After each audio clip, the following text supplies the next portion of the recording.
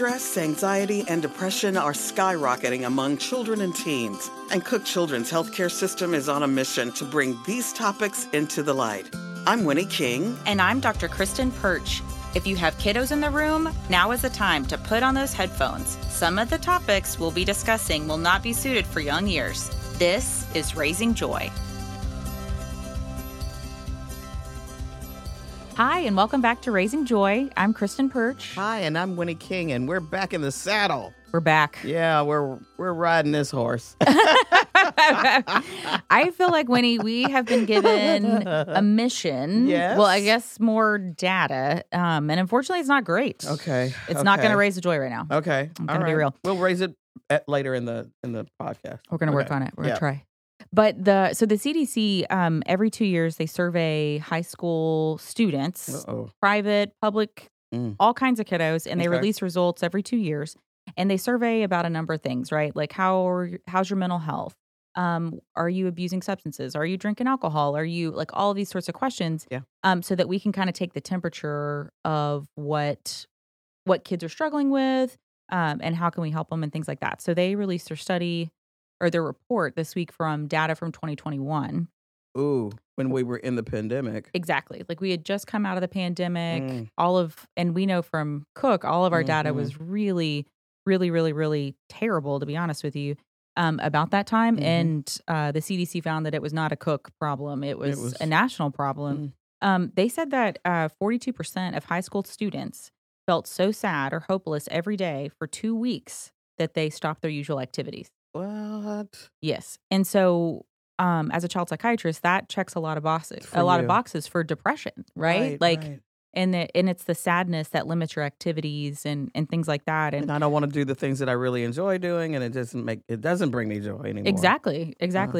And then also the effect on girls, minority students, and teens in the LGBTQ community, It's was even worse. Infinitely worse. It was so bad.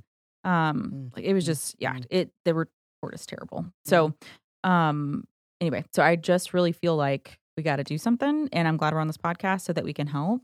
Right. And today's podcast is going to probably chime into all of that, because where there's depression, there very well could be the attempts of suicide. Right. And so today's guest has vast experience in the areas of trauma, mental health, and on youth suicide.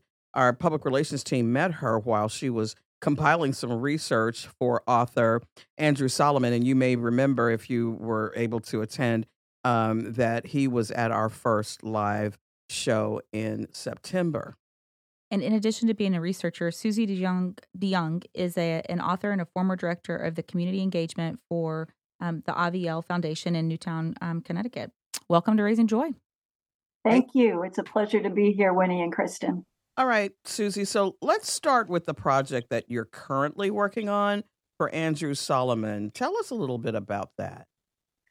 Well, I've been working for Andrew Solomon since early 2020. My first projects were related to family. He was working on a book about the family, so I was working on things including divorce and foster care in the 21st century. But more recently, his recent project has to do with youth suicide. He wrote a very compelling article for the New Yorker last spring called The Mystifying Rise of Child Suicide. And it's expanding on that for a future book, I believe. And I've spent the last few months researching that topic. Specifically, I've been looking at an interesting area of that topic. One of those is love as it relates to youth suicide, which is an interesting question because while we know that love can't prevent it, I was looking into, are there ever times or cases where it actually can or can help? And I was also looking at issues such as breadcrumbs, like what breadcrumbs are, people in hindsight often can recognize issues that they might not have recognized at the time. And what, people can see in hindsight and how that can help other families now going forward, what to look out for. That's just a couple of the things I was looking at. The topic of love Yeah. That's interesting. So are we loving you enough? Are we loving you too much? Are we not loving? What aspect of that is indicative of what happens with suicide? Well, that's a good question. There's still a perception, I think, and a mistaken perception among many that if a child is loved enough, that they won't take their life or this won't happen. I know I used to even think that before I was in this field. If I had heard of a child suicide, I would wonder, oh, well, what was going on in that family? Or if nothing was going on in the family, I might think, well, it must have happened during the attachment phase. And what I've learned from doing this research is I was very wrong. And I've learned that from many of the doctors and many of the families I spoke to, that love can be a protective factor, obviously, in the same way it can be a protective factor with any disease, be it cancer or broken leg. I mean, having more love in your life is going to soothe the suffering a bit, but can it cure it or prevent it? No. And you know, when you think about it, that's true. If you look back and you think about, like, you know, and this was some time ago, Twitch, when he committed suicide, and you're thinking, brother, I mean, come on. Everybody everybody loves you. I know. Your wife loves you. Ellen loved you like a family member. So that love, you know, the fact that even that it was there still didn't prevent that from happening. You know, exactly. Wow. I think one key point came from one of the doctors I spoke to, who said to me, you would not be asking me this question if we were discussing cancer. Ooh. And I think she made a really good point. We need to evolve in how we perceive suicide, that it's actually a brain illness. A brain is an organ like any other organ. And like I said, love can be protective. Obviously, if you're from an abusive family, it's going to be worse than if you're from a loving family. But at the end of the day, you still have, be it cancer, diabetes, depression. Absolutely. Are there, you mentioned kind of those breadcrumbs, like the things that families looking back in hindsight that maybe they had put together. Were there any things that you thought were particularly enlightening about that?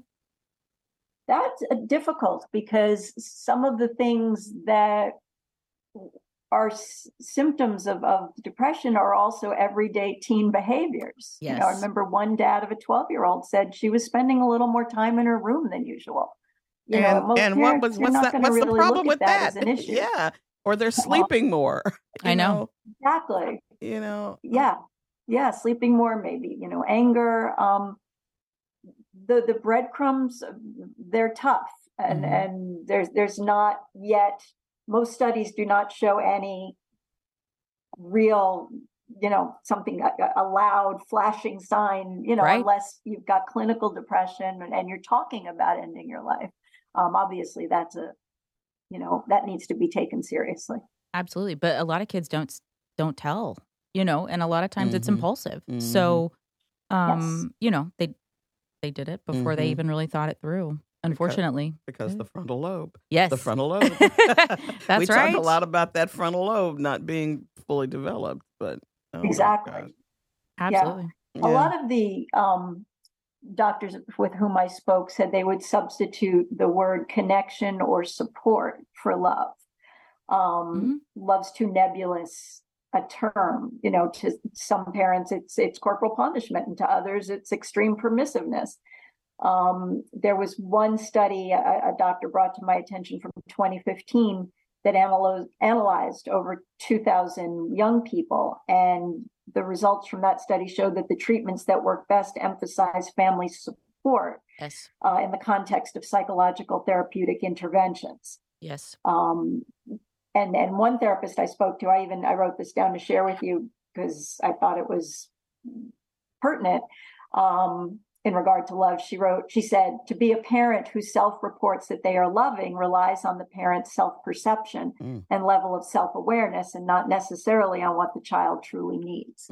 Right. And I think that's a really good point. And then that's why substituting the word support, you know, can make a big difference. A child may, you know, you can have the most loving parent in the world who doesn't know how to find the right support. And that's a key thing. Right. Or they don't, there's the old book about the love languages and things like that. So maybe they don't communicate their love in a way that their kid understands. Right. And it's, not about a lack of love, but maybe just a breakdown in communication. And we don't have a handbook. No one ever gave you the handbook. When you delivered the child and you left in the bassinet, there was no handbook. It's so true. Not having the ability. I love you, but my parenting may be a problem. It could be an issue, or loving you too much could be, stifling and suffocating. I don't know. I'm freeballing here, so I don't know. But it is that's really strange. And I just, I hear what you're saying about love. It's not necessarily the factor. It is that brain. Yes. It is that brain. Everything I ever hear, and I'm not a researcher, I'm not a scientist, but everything I hear about it just says the brain. Absolutely. Yeah. Absolutely. Wow. We know, Suzy. One thing a lot of people, both parents and experts, made clear or stressed was the need to talk to young people before there's an issue. In the same way we talk to them about cigarette smoking or seatbelts or drugs, that it's okay to talk about suicide, that, so many people are afraid the mention of the word is going to put the idea in somebody's head. And that's not true.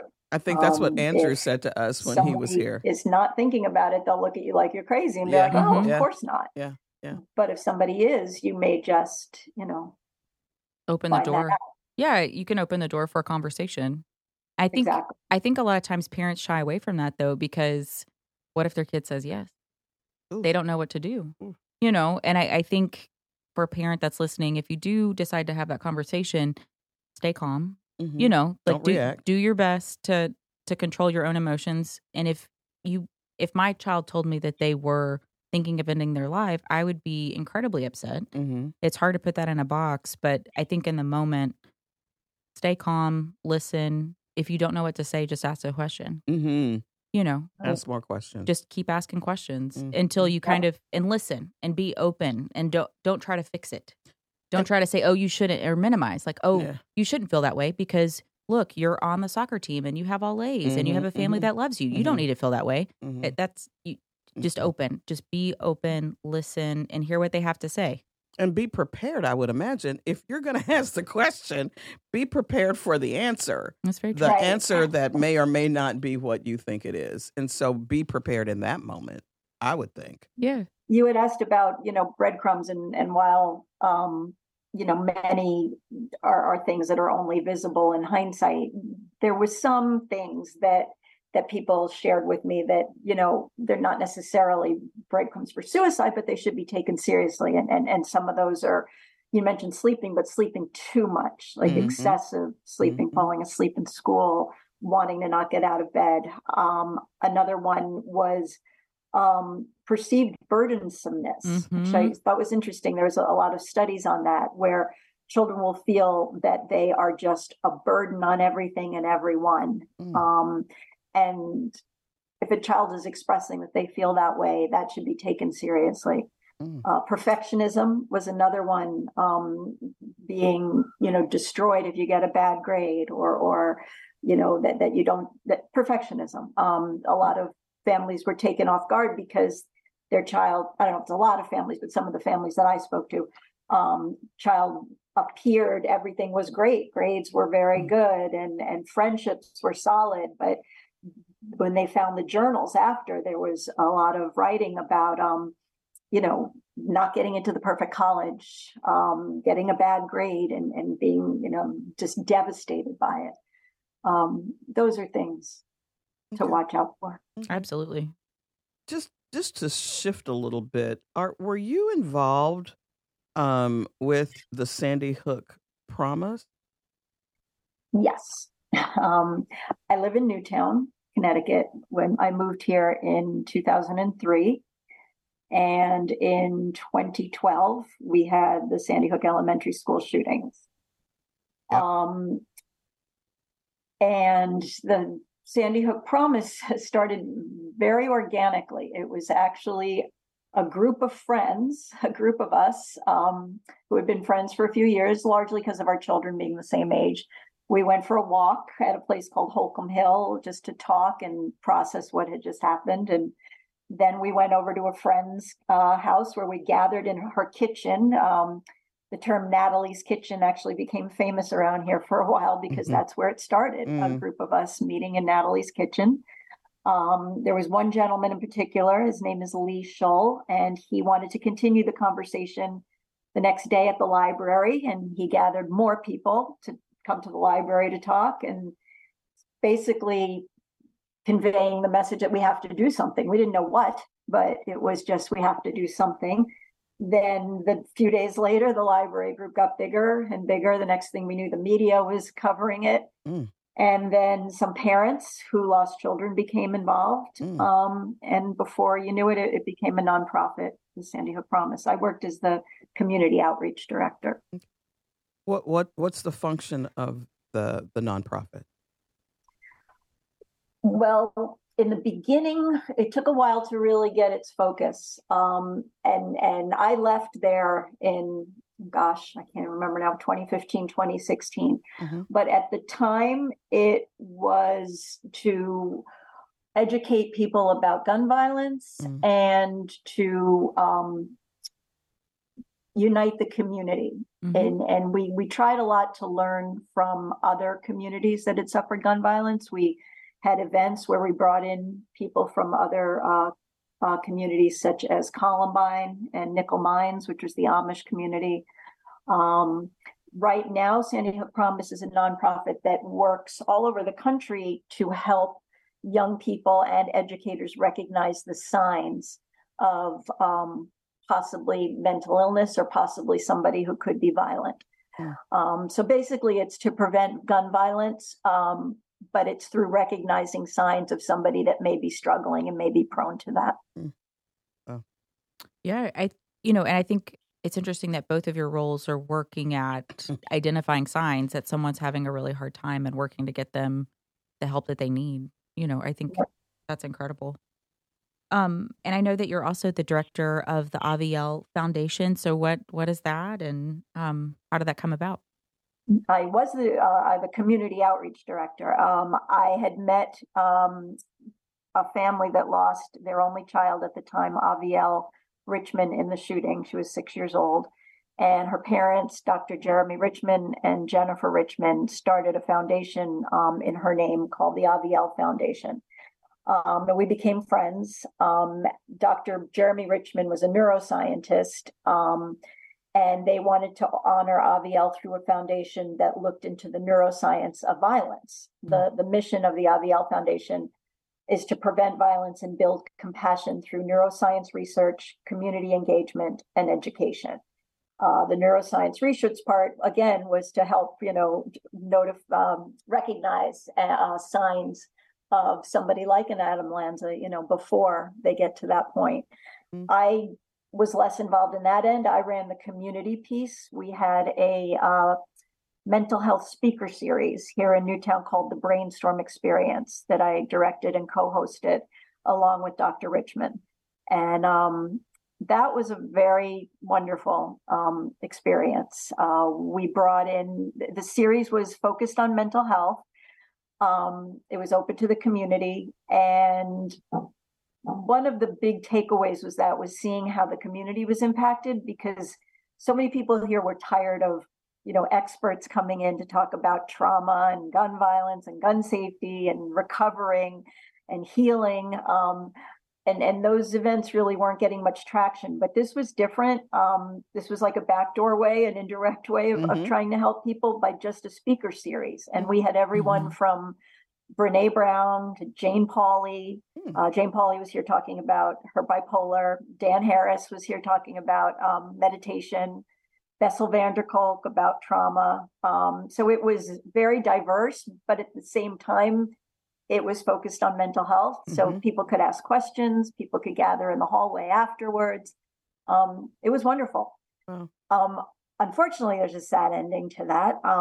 Dr. Richmond died by suicide in 2019. Oh my God. And the series folded. I need to ask you, Suzy, in the work that you're doing, researching the parents of suicide, dealing with the situation with Sandy Hook, and now, this, how are you? What was their question? I missed the question. How are you as you go through Uh, these topics, as you are researching, as you are looking at this subject, Mhm. and then having, had this wonderful encounter with the Aviel Foundation, and then it kind of ended the way it did. How are you handling all of that? well, I don't know if I should continue because I haven't touched on my what I've experienced in my personal life too. So it's I've had a good exposure to trauma. I don't know if you saw in your notes Yeah. that my son had experienced an extremely traumatic accident when he was 7 years old in 2004, Mm. which is kind of what spurred my interest in trauma. And he struggled with mental health issues. And the signs of the trauma from when he was young started appearing when he was about 15. I might be jumping topics here. I'm sorry. It's okay. But I think I should give you this as a background too, because it has to do with how I am. And we worked very hard, and he worked very hard to figure out what was going on with him for many years. Many different, as a psychiatrist, I'm sure you know it's hard to get a proper diagnosis sometimes. We had everything from PTSD to clinical depression to bipolar. And I learned a lot. This is all while I was working at Aviel, and this was all going on. But unfortunately, we lost him in 2020. We are not sure if it was suicide or if it was not, because the coroner ruled it accidental, the combined effects of the prescription medication he had been prescribed. But we're not 100% sure. So in answer to how I'm doing, grief is a big piece of how I'm doing right now. That really, rattled my world in a big way. Working for Andrew, though, has actually been helpful. I've gotten to meet people who are going through exactly what I'm going through. And that has been very helpful. I've got an amazing support system here between my family and the friends I have and people who understand. So I guess for the most part, I'm doing okay. I know what to do. I've got a good therapist, and I know when to step back and set boundaries. Boundaries is a good word. I love boundaries. And take a break. Yes, and Suzy, I'm so sorry. Yeah, like that is that's heartbreaking. It is on so many levels. I mean, so much heartbreak. Thank you. Yes, there's definitely been a lot of heartbreak. Yeah. I wanted to compliment, though, a recent podcast I heard from you guys, the one on improving the medical response to kids with a mental health crisis. Okay. What was it called? BERT? The BERT team. Behavioral. Yes. Because when my son was in the hospital in 2004, he had received a bad burn. We were trick-or-treating, and his Halloween costume got too close to a candle on a neighbor's porch, and it went up in flames. And he was hospitalized for a month. He was on life support for 3 days. And you made such good points in that podcast about how to handle children who, even though that you were talking about mental health crisis, it was very similar with the crisis he was having, because he was so scared and angry. And I remember the nurses would sometimes come in and they would say, he'd have to go downstairs for what they call debridements, which are very painful. Yeah. And it was horrible for him.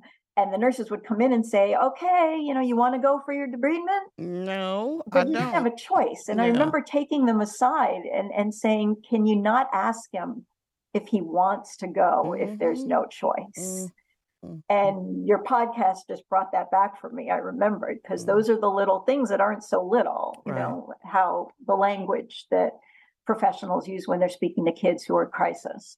Right. Thank you. And just help them, stay calm and supported and all those sorts of things. Well, please know that Kristen and I are sending you a virtual hug right now. Yeah, I hope you so feel that. much. I hope you feel it, because, we got to hang together here. We got to stick together. This is tough going through, and a lot of people are going through a lot of stuff. And, we just want to make sure that we uplift you and that that we want to encourage you in any way we can. Yeah. So thank you for being with us. Yeah. Suzy, I know you wrote a book. What's your book about?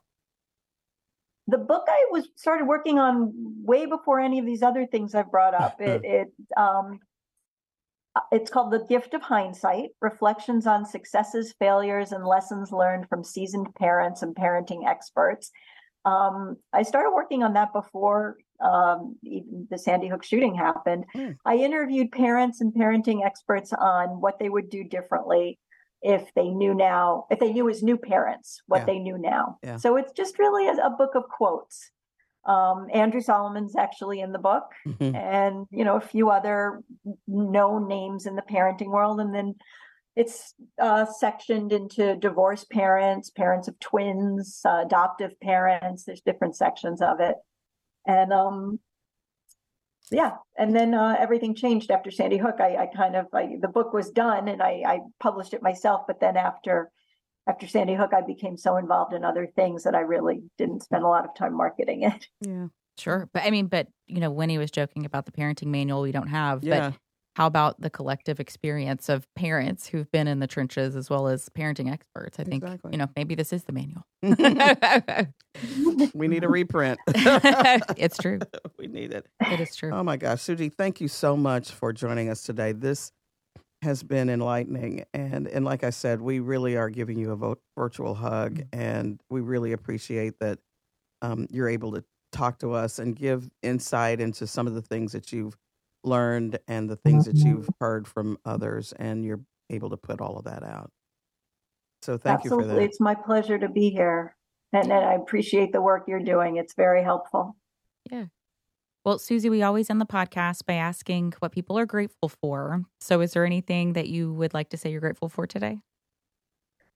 The one thing that comes to mind is right before this podcast, I went to a yoga class, and it was exactly what I needed today. So that's what I'm feeling grateful for today. Okay. Wonderful. You want to go? You go for it. Okay. I'm grateful for courage. Sometimes it takes a lot to put one foot in front of the other. Not knowing if you're going to be able to do it or not do it, but for whatever reason, I've been given a good dose of you can do it.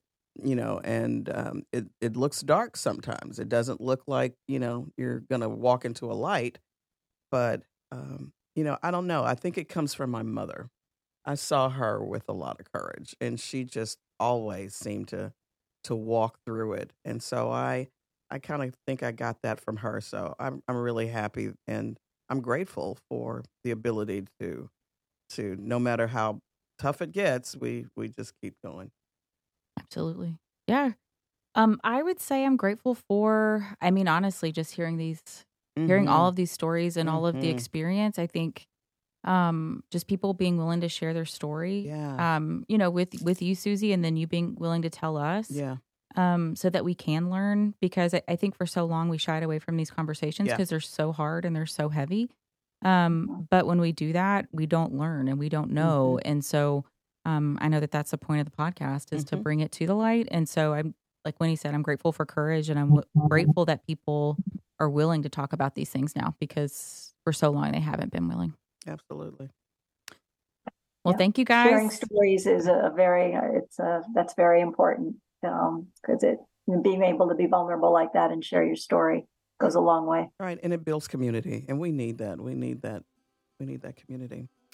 Well, we want to know what you think about our podcast. I don't know. Maybe I know. We don't. We've posted a link to a survey in the show notes, so let us know your feedback along with any topics you want us to address. Let us know. Be kind. Don't be mean. It's one of our values at Cook Children's, kindness. So be kind. But anyway, until next time, just breathe. Open up. You matter.